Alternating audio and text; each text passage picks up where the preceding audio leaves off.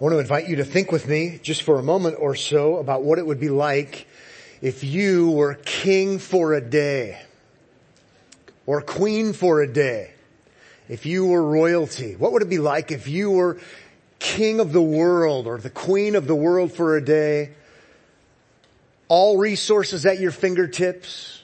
You can do whatever you would want to do to make the world a better place. What would you do? What kind of changes would you make? What would make your top 3 list? What would be at the top of your list if you could do anything to make the world a better place because you were king or queen? Well, I imagine we could come up with some pretty good ideas. We've got some smart people in the room, smarter than first service. Well, now you know what I said first service, don't you? So, I'm not a politician, but I play one on TV, so. I imagine we could come up with some pretty good ideas, some things that actually would make the world a better place. But by way of contrast, what's so fascinating to me is that the King of Kings, the Lord of Lords, who does have all wisdom, all power, and authority, and he will rule and reign forever and ever, chooses to do something in the world before he leaves, before he left, that probably isn't what we would choose to do. Seems a little counterintuitive when we look at Acts chapter 1 and 2 and 3 and following, which is where we will be today. The King of Kings and Lord of Lords doesn't seem to do what I would do if I were the King of Kings and Lord of Lords. And yet he does. And so I hope that in the days to come, starting today, we might think differently, because surely Jesus knows what's best. And as he provides salvation to everyone who would believe through his redemptive kingdom, surely that is actually the best thing in the entire world, for the entire world. I hope you're convinced, if not this morning, at least eventually as we study this book together. So if you have a Bible, you can find the book of Acts. You can turn there if you have the turning kind of Bible. You can turn on your Bible if you have the turning on kind of Bible, or your Bible app. We're going to start the book of Acts today. Some wise soul said to me this morning, they said, "Do you have your Acts together today?" I said, "I have my Acts." I see what you did there. I do. So we're going to start the book of Acts today. We're going to do chapter 1. I don't have a fancy outline for you. I think it would only probably get in the way. We're going to cover the basics. There's a prologue. There's some basic distinctions in the chapter, but this is all introductory, if you will. A really long introduction for next week where things really get spicy. Okay, in chapter 2. I don't want to discount chapter 1, but really looking forward to what we'll see when we get to chapter 2 next week. So let's go ahead and jump right in. I have, 30 some pages of notes, and I want you to get to Chick-fil-A before they close. They're not open, right? I know this. I'm just trying to be funny. Okay, let's jump in and look at the opening, the prologue, okay, beginning at verse 1. In the first book, O Theophilus, I have dealt with all that Jesus began to do and teach until the day when he was taken up, after he had given commands through the Holy Spirit to the apostles whom he had chosen. And so right there we see who the first recipient of the book of Acts was, and his name is what? Theophilus. And if we were reading the Bible through, starting in the New Testament, we would say, oh, we've met this guy before. This is not the first time we hear of Theophilus. In chapter 1 of Luke's gospel account, Matthew, Mark, Luke, and John, we hear of Theophilus. And we learn a little bit more about him. Very similarly, though, I'll read Luke 1:1-4 real quick. Inasmuch as many have undertaken to compile a narrative of the things that have been accomplished among us, just as those from the beginning were eyewitnesses and ministers of the word, have delivered them to us, it seemed good to me also, having followed all things closely for some time past, to write an orderly account for you. Here it is. most excellent Theophilus, that you may have certainty concerning the things you have been taught. So Theophilus is not only Theophilus, kind of hard to say. He's not only Theophilus, he's most excellent Theophilus. Somehow a unique, dignified person, holding office perhaps, who is a professing Christian, who's heard the gospel based upon Luke's account. You have been taught. Maybe he's not a professing Christian. It would seem that he is. He's certainly been taught the gospel. And what the author of Luke's gospel account and now the book of Acts, because it's a 2-volume set. Okay. So we call it Luke Acts. Same author for both of them, same recipient for both of them. And he wants to make sure that Theophilus, who was not an eyewitness, just like you are not an eyewitness and I'm not an eyewitness. He wants to make sure someone like Theophilus and someone like him, like you and me, has credible testimony. I wasn't there to see Jesus. I didn't see him raised from the dead. I didn't hear him speak. I didn't see him ascend to heaven. So can you help me out, author of Luke Acts, so I can have more confidence? I like what he says in Luke's account where it says, so that you may have certainty. I call the gospel according to Luke the gospel of certainty. For the person who wants a higher level of certainty that this is actually what happened. That's the flavor we get from the book of Acts chapter 1. It's the flavor we get from Luke's gospel account chapter 1. Let's learn from those who were apostolic eyewitnesses.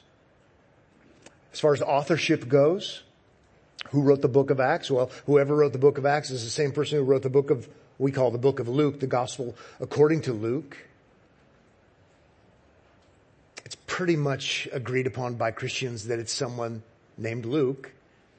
I think it's been pretty settled since at least the 2nd century.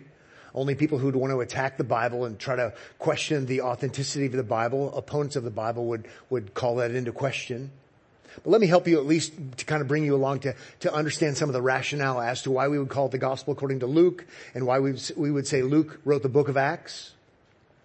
The first clue is when we read the book of Acts in the latter portion, the Paul portion, the beginning really traces the ministry of Peter, and then the second part traces the ministry of the Apostle Paul. And a reoccurring theme we have with the Apostle Paul, or not theme, I should say, but what we hear, if we're looking for it, is we. The author doesn't speak that way regarding Peter, but once he gets to the Paul section, it's we. Chapter 16, chapter 20, chapter 21, chapter 27, chapter 28. I'll just give you one sampling. This is chapter 20, verse 6. But we sailed away from Philippi after the days of unleavened bread. And in 5 days we came to them at Troas, where we stayed for 7 days. So whoever's writing this account was with the Apostle Paul. Well, what kind of learned person who has really good Greek, who has a good grasp on technical language, who clearly is highly educated based upon the way he speaks, as R.C. Sproul says, whoever wrote Luke Acts was not a fisherman. Maybe a slight to Peter, but anyway, who would that be? Somebody who was with Paul a lot. Colossians 4:14, Luke, the beloved physician, he's educated, highly educated, greets you. 2 Timothy chapter 4 verse 11, Luke alone is with me. Chapter 1 of Philemon, there's only one chapter. Philemon verse 24, and so do Mark, Aristarchus, Demas, and Luke, my fellow workers. So at the end of the day, New Testament scholars, Christians have said, it would seem most likely, though our salvation does not depend upon it, and the truthfulness of the Bible does not depend upon it, it's pretty reasonable that we call it the gospel according to Luke and Acts. Sounds weird, doesn't it? According to Luke, volume 1, volume 2. Before we move on, maybe one helpful quotation from the famous archaeologist William Ramsey. He says this, Luke is a historian of the first rank, Not merely are his statements of fact trustworthy, he is possessed by the true historic sense.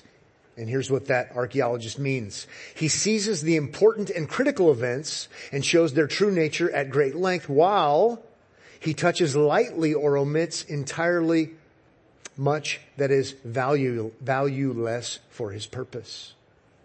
He has a keen eye. He knows how to read text well, and he knows how to write text well in a way that people can follow and understand and get the big points and get the big picture. He's likening Acts and Luke to such a person. Like I said, maybe someone named something other than Luke wrote Luke Acts. It actually doesn't matter, but for convenience we call it the Gospel according to Luke. It was someone who was with Paul. Luke is the best candidate given his training, given his education. And so we're going to call it Luke Acts, Gospel according to Luke, Acts according to Luke also. Okay, now we get to the subject matter. We're going to return to verse 1. And before we even read verse 1, we call it the book of Acts, which isn't inspired either. Why do we call it the book of Acts? Well, the way I remember it is, it's the book of actions, right? It's what they did. It's the works. So the book of actions. I like high action books. So the book of action, the book of Acts. Now, here's where there's a division. So people say, well, it's the Acts of the Holy Spirit. Some other people say, no, it isn't. It's the Acts of the Apostles. And somebody else comes along like me and says, no, it isn't. It's the Acts of Jesus. How about this? Since I have such an ecumenical spirit about me, how about they could all be true? They all actually are true. Just to be provocative and kind of poke the bear a little bit to get you thinking, I'm going to call it the Acts of Jesus today. Because we're going to see Jesus is there, they're eyewitnesses to him, and Jesus tells them what to do. And they're his apostles. So what they do on his behalf. And it's his Spirit that the Father and the Son send. And so if the Spirit is leading the apostles who belong to Jesus, but the Spirit sent by Jesus, it's the Acts of Jesus, even though Jesus ascends. Now, again, in all sincerity, you can call it whichever one of those you'd like to. So when you get transferred, your job transfers you to Fargo, North Dakota, and you're a church member there, don't say, well, my pastor said it's the Acts of Jesus. Don't be that church member. There are hills to die on. This is not one of them, but I'm just trying to get you thinking. Definitely the Acts of the Apostles. The apostles of the Lord Jesus Christ. What they did, early church. That's true. And they were led and guided supernaturally by the Holy Spirit. It's the Acts of the Holy Spirit. Absolutely. And Jesus is the one who promised the Spirit to come, otherwise known sometimes as the Spirit of Christ, or his apostles. It's the Acts of Jesus too. You see how sometimes I just kind of lose my mind up here to try to just get your attention and go, oh, I get it now. So all are involved. I hope it helps. I hope it doesn't get in the way. Sometimes I would be willing to stand on my head if it would help get your attention to get this stuff across to you. Okay. Now, we didn't even get to verse 1, Okay. Verse 1. Looking at the subject matter, which is going to be Jesus. I know we've already looked at it. We're looking at it again because we're talking about the subject matter. In the first book, O Theophilus, I have dealt with all that Jesus, see, that's why I wanted to say Jesus began to do and teach. So it's what Jesus began to do and teach until the day when he, who is that? Jesus was taken up after he, Jesus, had given commands through the Holy Spirit to the apostles whom, notice, he had chosen. It's most certainly all about Jesus in that opening section, and that's why I went on and on the way I did. Maybe one more thing when it comes to who it's all about. Before we move on to the next verse, verse 3. Who it's all about and who it's written to. I guess I'm kind of going back and forth there.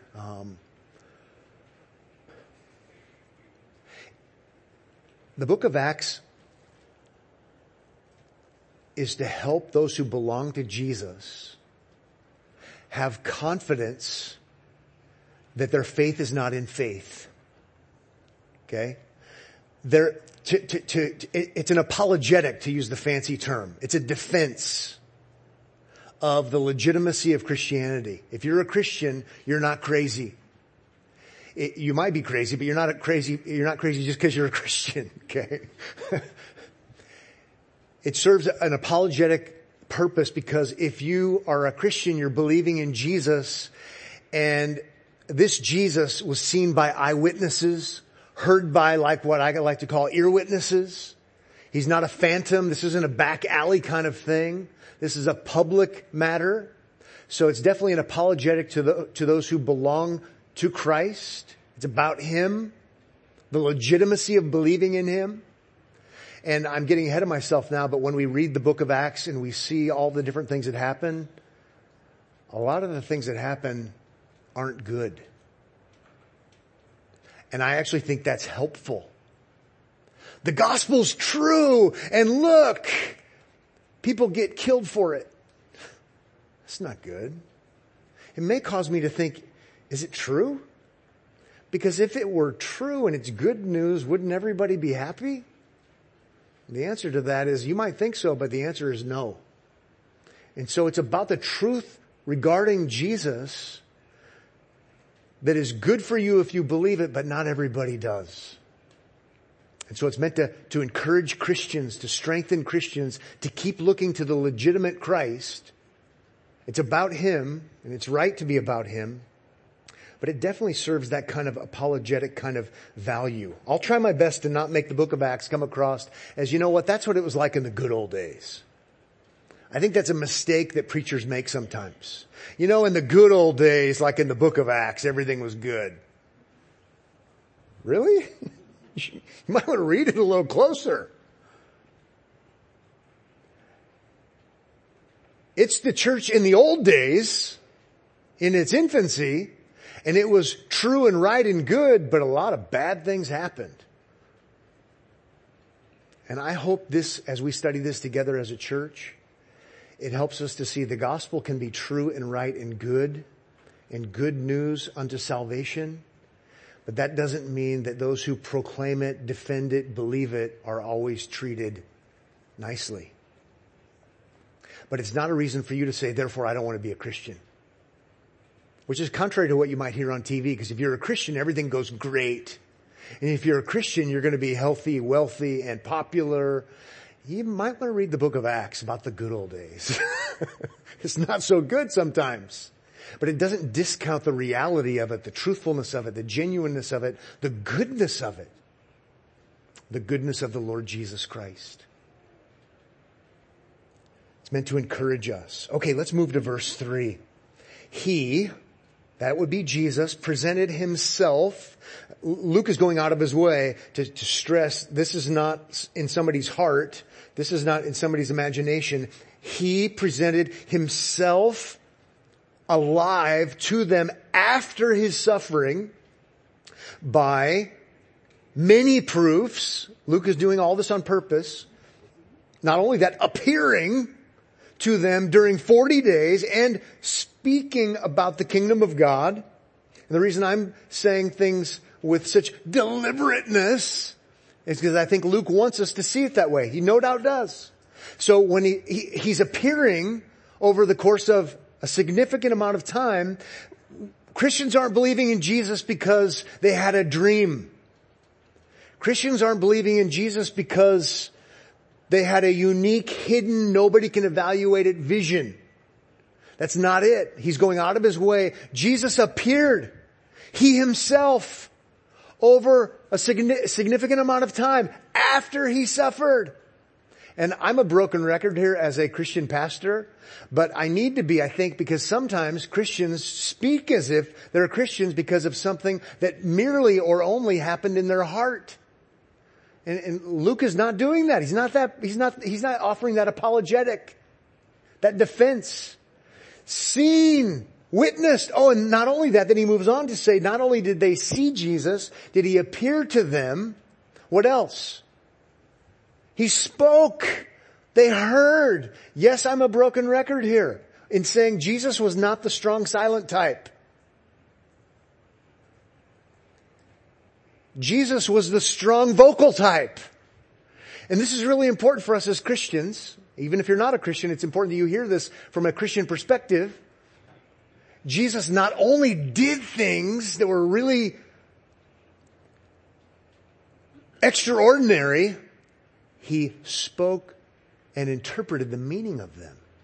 So it's not like Jesus was raised from the dead and then it's, okay, so whatever that you would like that to mean to you for your truth is fine by us.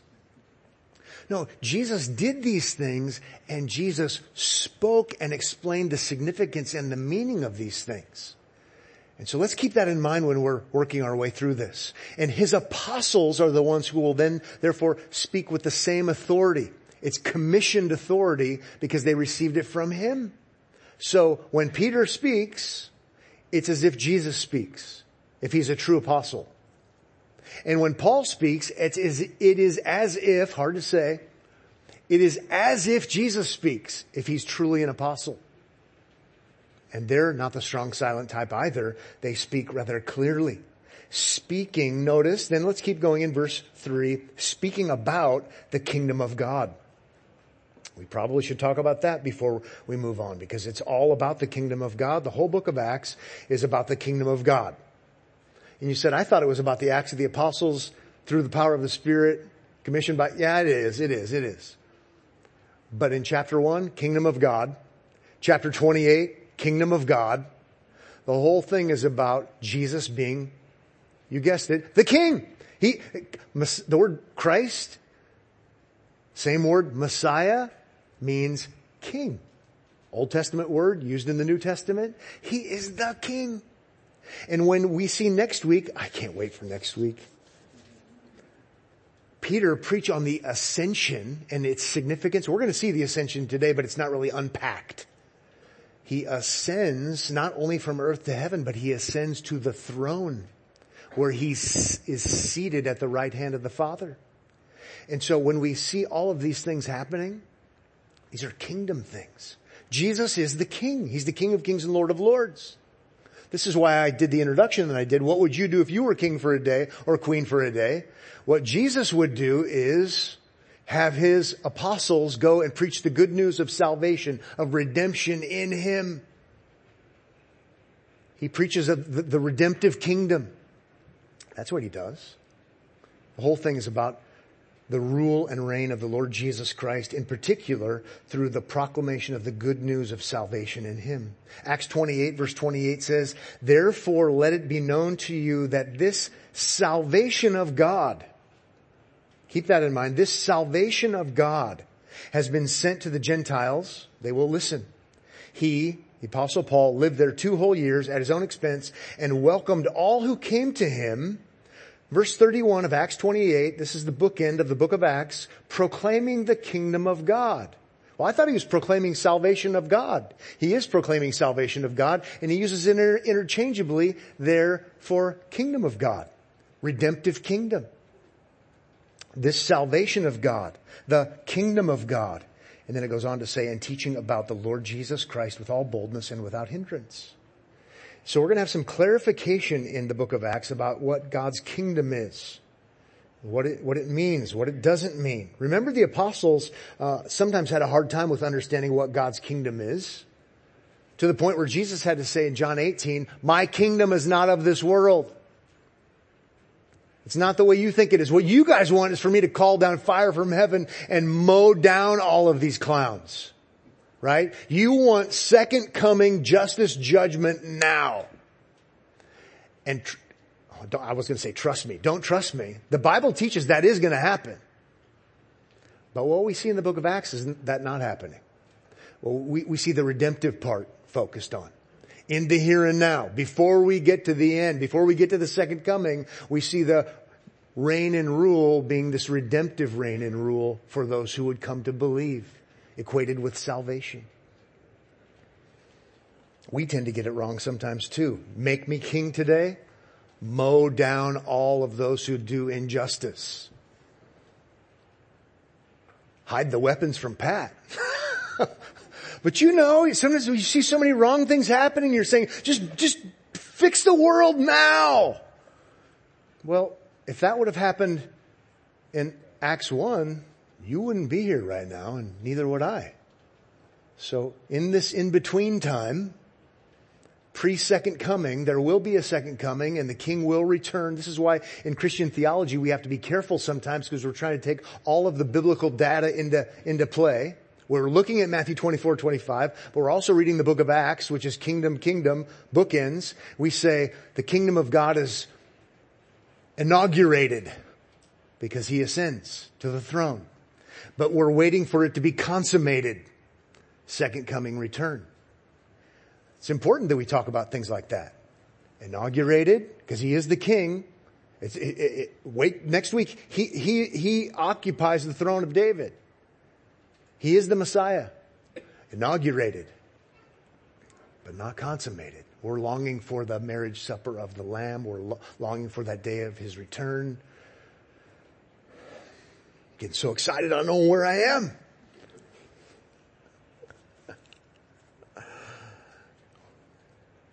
We'd better move on. Now the promise of the Holy Spirit's unique coming, probably more unique than we might think. It has everything to do with the Messianic kingdom, the Christ kingdom, the fulfillment of the Old Testament promised beforehand kingdom. How about verse 4? And while staying with them, he, Jesus, ordered them, the apostles, not to depart from Jerusalem, but to wait for the promise of the Father, which he said, you heard from me, John 14, John 15. For John, get this, how about verse 5? For John baptized with water, that would be John the Baptist or John the Baptizer. Baptists like to call him John the Baptist. Presbyterians like to call him John the Baptizer. Not really, but sometimes. Verse 5, for John baptized, that would be not John the Apostle, but John the Baptist. For John baptized with water, but you will be baptized with the Holy Spirit not many days from now. That right there, if I'm trying to think clearly, big picture, biblically, in the light of a lot of the data, this means Jesus is the Messiah. This means Jesus is the long expected, awaited, Old Testament promised, prophesied king. Because in the Old Testament there's promises about one who would come before, the forerunner, and there would be one who would come after, who would be the one. And the one who is the one will uniquely, extraordinarily, if he's the Messiah, pour out his Spirit and bring refreshment and life. That's no doubt what's happening here. Even by what he says in verses 4 and 5, for me, it's jumping off the page. That means Jesus is the Messiah. He is the King. He's the one the prophets have been speaking of. And I don't want to lose you here, but I do want to go read a portion from Matthew chapter 3, because John the Baptist and Jesus, and that's the connection. And then I want to read a little bit from Isaiah 44 and 32. You can go there if you want, but you don't need to. But a lot of what we're going to do in the book of Acts, more so next week, is connect dots. Old Testament promise, prophecy. This is fulfillment. Fulfillment in Jesus. A lot of what happens that way. Going back to that apologetic thing I talked about, which means defense. It doesn't mean apology. To defend the legitimacy of Christianity. Most excellent Theophilus. A big part of what Dr. Luke does is connect dots. That was prophesied in Isaiah. Coming Messianic kingdom. Connect the dots. This is what's happening with the pouring out of the Spirit uniquely, because that didn't just come out of nowhere. That was anticipated and prophesied in Isaiah, in Jeremiah, in Joel. He's the one history's been waiting for. So, with that in mind, I tried to give you enough time to find Matthew 3 if you wanted, or Isaiah 32 and 44 if you wanted. Matthew 3 says, in those days John the Baptist came preaching in the wilderness of Judea. Here's what he said, verse 2. Repent. Why? For the kingdom of heaven is at hand. For this is he who was spoken of by the prophet Isaiah. You thought I was just making this stuff up? No, spoken of by the prophet Isaiah. This is it. John is saying this is kingdom at our doorstep. According to the prophet Isaiah, when he said, the voice of one crying in the wilderness, prepare the way of the Lord, make his path straight. What do you do when the king's coming in the ancient world? You make sure the road is straight. It's safe. You want safe passage because he's coming to your town. Well, that's the figurative language that's used, that John is using. Let's fix up all the roads and make all the roads straight and safe because the king is coming. Isaiah prophecy, the king. Verse 11 says of Matthew chapter 3, I baptize you with water for repentance. But he who is coming after me is mightier than I, whose sandals I'm not worthy to carry. He will baptize you with the Holy Spirit and fire. Now, I've read that so many times in my Christian life, and I wasn't raised in a church that taught the Old Testament and the New Testament. I wasn't raised in a church that taught the Bible very well, period. But I would suggest to you that the original readers would hear that and say, baptism of the Spirit? That's Isaiah talk. That didn't just come out of nowhere. That's messianic fulfillment, the Christ coming ultimate ruling and reigning one talk. If he baptizes with the Spirit, we're going to have fulfillment of Isaiah's prophecies. Isaiah 32 verse 15 says, until the Spirit is poured upon us from on high. And the wilderness becomes a fruit field. And the fruitful field is deemed a forest. He's using this grand imagery. The land is parched. It's barren. It's not fruitful. Oh, for the spring rains to come so that we could have life and sustenance and thriving. And that's the imagery that's used. And until the Spirit is poured out like water from on high, until that happens, we won't have blessing, abundance. We won't have the life like we're looking for. That's the imagery. But notice Isaiah was talking about this coming day when the Spirit would be poured out. That sounds like the book of Acts.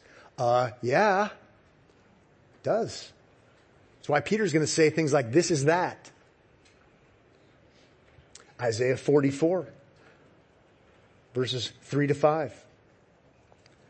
For I will pour water on the thirsty land. This is prophetic, looking forward, kingdom anticipation. For I will pour water on the thirsty land and streams on the dry ground. Here's what I wanted you to hear. I will pour my Spirit upon your offspring and my blessing on your descendants. He likens it to water. No wonder we have the baptism of the Spirit. Refreshment, life, sustenance, fruitfulness, and power. They shall spring up among the grass like willows by flowing streams. If you're wondering why I get excited about this kind of stuff, it's because it's the joy of discovery, I guess. I've studied the book of Acts a fair amount of times in my life. I've preached through the whole book before, and then you learn more and more and more, and you're like, you know what? It sounds a lot more like the Old Testament than I thought. The Bible sounds a lot more like it's all part of one great divine plan than I thought. And I've thought that it is for a long time. But you start seeing what happens better. You're like, oh, this isn't a plan B. This isn't well, I tried this and it didn't work, so I came up with this idea kind of out of left field. No, it sounds a lot like Isaiah's prophecies are being fulfilled in Jesus. I love it. Kind of makes me want to start my Christian life over. I mean, I just look back and think if I would have I didn't read a book until I was in college. for fear of my father. I was going to not get any more money if I didn't start passing classes. I should probably read. And I was trying to impress a girl. Her name was Molly. We've been married for about 30 years now, but I just want to go back in my life and think, man, what would have happened if I would have read a book when I was in junior high? Not to mention high school, not to mention if I would have been reading the Bible, paying attention. Man, I could grow up to be a Bible teacher or something someday. You go, oh, wow. It connects like I didn't even realize it connected.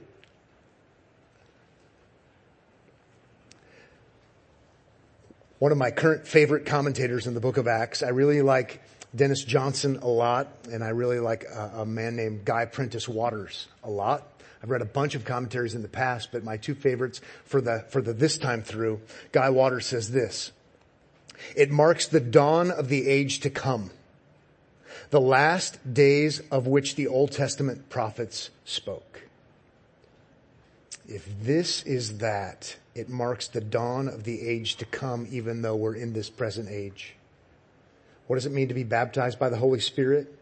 Well, based upon the Isaiah passages, you can see it's like water, refreshment, life, from dead to alive.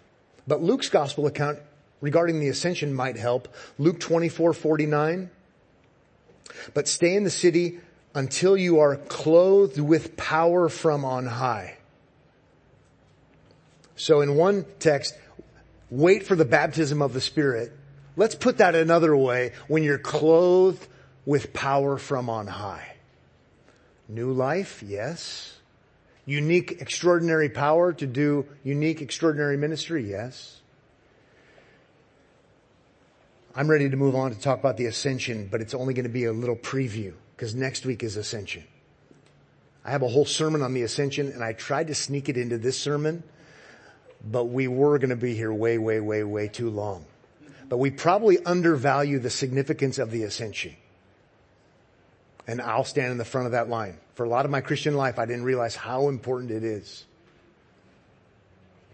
Here it is, but not really unpacked. Peter's going to unpack it in chapter 2. But here it is described. Verse 6 says, so when they had come together, they asked him, Lord, will you at this time restore the kingdom to Israel? So we're not quite to the ascension yet, but it's related. Now, let's guess on the answer. Is he going to restore the kingdom to Israel? Well, it probably needs some nuancing in how we're going to answer that. Because remember, the disciples already kind of thought wrongly about this regarding the times and the seasons and chapter 24 of Matthew. Are you going to pour out wrath now? It's not for you to know the times and the seasons, how all this is going to culminate. But at the same time, when he says, or when they say, Lord, will it be at this time you restore the kingdom of Israel? Well, there's definitely kingdom restoration things happening.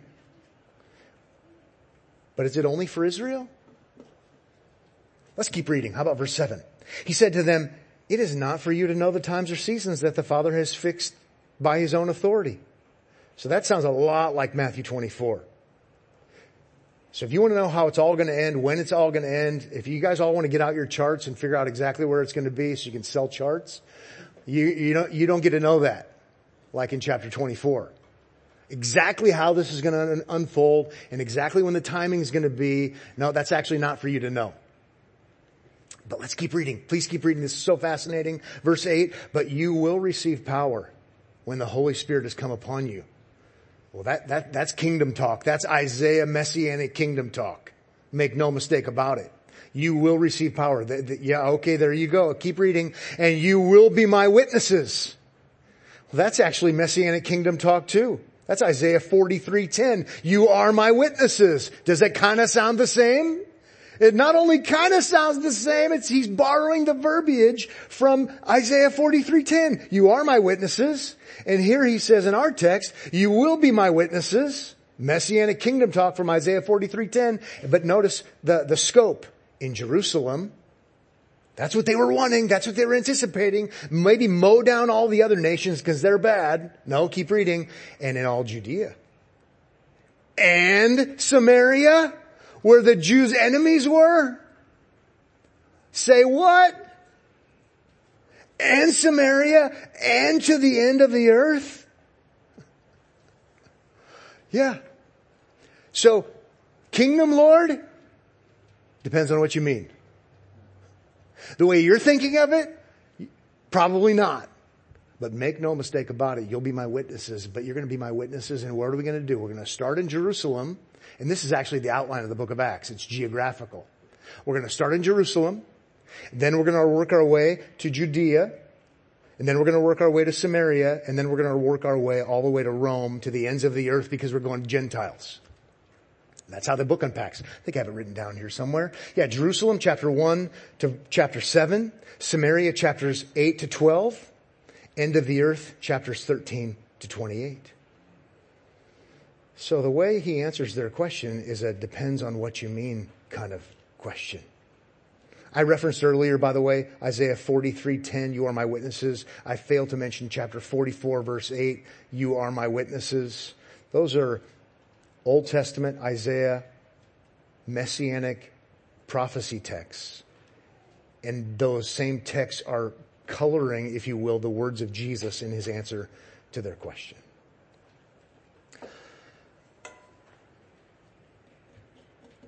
Did I say we're going to get to the ascension? We're going to get to the ascension. Okay, how about verse 9?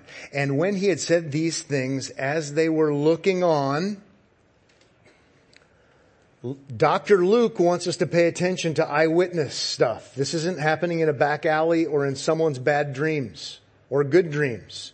And when he had said these things, as they were looking on, so I want to read it that way, as they are eyewitnesses, they're looking on eyewitnesses, he was lifted up and a cloud took him out of their sight.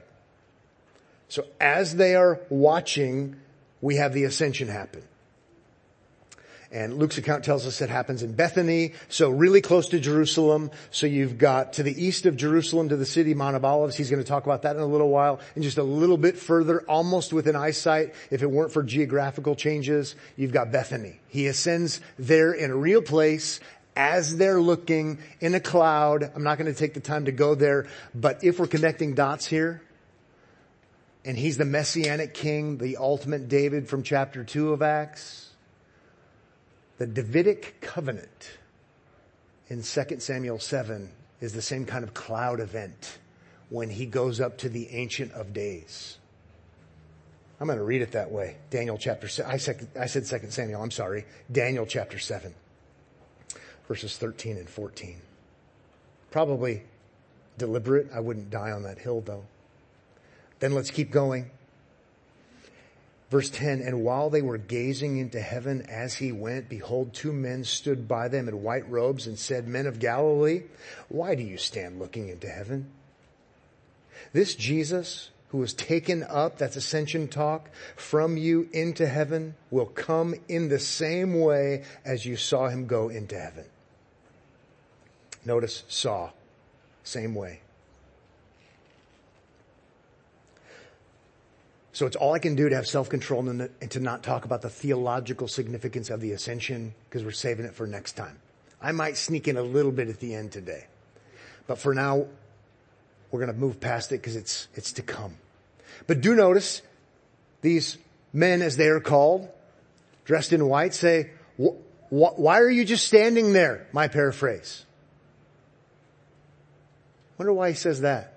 Wonder why they say that.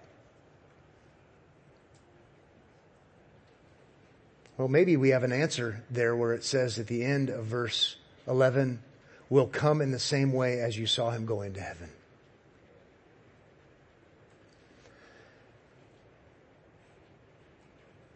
This is my take. I wouldn't die on this hill, but in other words, I think there's work to be done. Why are you just standing there? He told you what to do. Now go do it. He told you where to go wait. Now go. And maybe by implication, because there's a lot of work to do. Oh, and there's motivation to do the work because guess what? He is coming back. And if he's coming back, it would be a good idea to do the work he told you to do. By way of secondary application, I would want to have the same kind of motivation. I'm not an apostle. I wasn't there. I wasn't an eyewitness. But you know what? If the Lord Jesus Christ is coming back, the Bible definitely puts an emphasis on there's work to be done. So what we don't do is just pull out the lawn chair at the end of the driveway and sit there and wait. As someone literally said, date setters are crazy. Anyway, that's an aside. Why are you just standing there? And we're going to see them not just stand there for very long. They're going to go and obey the Lord, and all kinds of good and significant gospel redemptive kingdom ministry is going to take place in light of his return. Okay, now let's close it out by looking at this replacement of Judas. But before we look at verse 12, inquiring minds want to know the answer to this question. How many disciples were there? 12. Not a trick question, right? There's 12. On purpose, based upon other things that Jesus said. So there are 12. They're going to be called apostles. They're going to have his unique Holy Spirit-driven authority. 12, but now how many are there? Now there's 11 because of Judas. So why do you think they need to replace him? That's where I was going with my questions. Why do they need to replace him? Well, the reason they need to replace him is because if we're connecting dots and we have 12 tribes of Israel and we have this prophetic anticipation and it's going to be fulfilled with the king occupying the throne of David, it would make sense that there would be 12 of them. So what we had in type and shadow in the Old Testament with 12 tribes, 12 apostles, leading the kickoff at least in the redemptive kingdom, not made up of only Israelites, but the nations as well. Because Pentecost, this is quoting Dennis Johnson, because Pentecost would fulfill God's promises to ancient Israel and usher the people of God into a new era. The gap created by Judas' defection must be fulfilled. And I think Johnson is onto something. Jacob's 12 sons, Israel's tribes. Let's have 12. Verse 12 says, see what I just did there? Verse 12 says, it's getting late already in the morning. Who else woke up at 4 o'clock? Okay, verse 12. Then they returned to Jerusalem from the mount called Olivet. We would know it as Mount of Olives, right? Right there outside of Jerusalem. Really close, which is near Jerusalem, a Sabbath day's journey away. And when they had entered, they went up to the upper room where they were staying, Peter and John and James and Andrew, Philip and Thomas, Bartholomew and Matthew, James, the son of Alphaeus, and Simon the Zealot, and Judas, the son of James. I think that's 11. All these with one accord were devoting themselves to prayer together with the women and Mary, the mother of Jesus, and his brothers. In those days, verse 15 says, Peter stood up among the brothers. The company of persons was in all about 120 and said, brothers, the scripture had to be fulfilled, which the Holy Spirit spoke beforehand by the mouth of David concerning Judas. So it's not just us speculating as to why this would happen. Peter is fully convinced in his own mind. I would take it guided by the Spirit through their praying there. Judas, according to prophetic anticipation, defected, but he needs to be replaced. And here's something super fascinating that's about ready to happen. Peter, I don't know if he did this before. I don't know. At this point in time, Peter is reading the Psalms from a Christ-centered perspective. Remarkably so. Remarkably so. He's reading the Psalms of David, let's just do that in particular to be precise. And he's reading them thinking about the ultimate David. He's reading about the previous Messiah, lowercase m, the previous Christ, lowercase c, thinking in his mind full well that it was by divine design those things were happening. Peter's connecting the dots, saying, those are messianic psalms. Really interesting. And he's going to reference two Psalms that are this way. Let's keep reading. I couldn't help myself. It's important. Who became a guide to those, this is verse 16, who became a guide to those who arrested Jesus, for he was numbered among us and was allotted his share in this ministry, talking about Judas. Now this man acquired a field with the reward of his wickedness, and falling headlong, he burst open in the middle, and all his bowels gushed out. Ugh. And to make it even worse, in light of Matthew 27, that's after he hangs himself. So, and it became known to all the inhabitants of Jerusalem, so that the field was called in their own language Al-Keldamah, that is, field of blood. For it is written in the book of Psalms. Here, this is what I was talking about earlier. He's going to read the book of Psalms in a Christological sense. May his camp become desolate, and let there be no one to dwell in it. That's Psalm 69:25. If you read Psalm 69, it's amazing just how messianic it is. We won't do it now. And let's keep reading. Let another take his office. Psalm 109, verse 8. So led by the Spirit to conclude that not only was the defection of Judas according to a sovereign greater purpose, even though it's for bad, but you know what? There's also going to be a replacement. Verse 21, let's wrap this up. So one of the men who have accompanied us during all the time that the Lord Jesus went in and out among us, beginning from the baptism of John until the day when he was taken up from us, one of these men, notice, he's strong about this, must become with us a witness to his resurrection.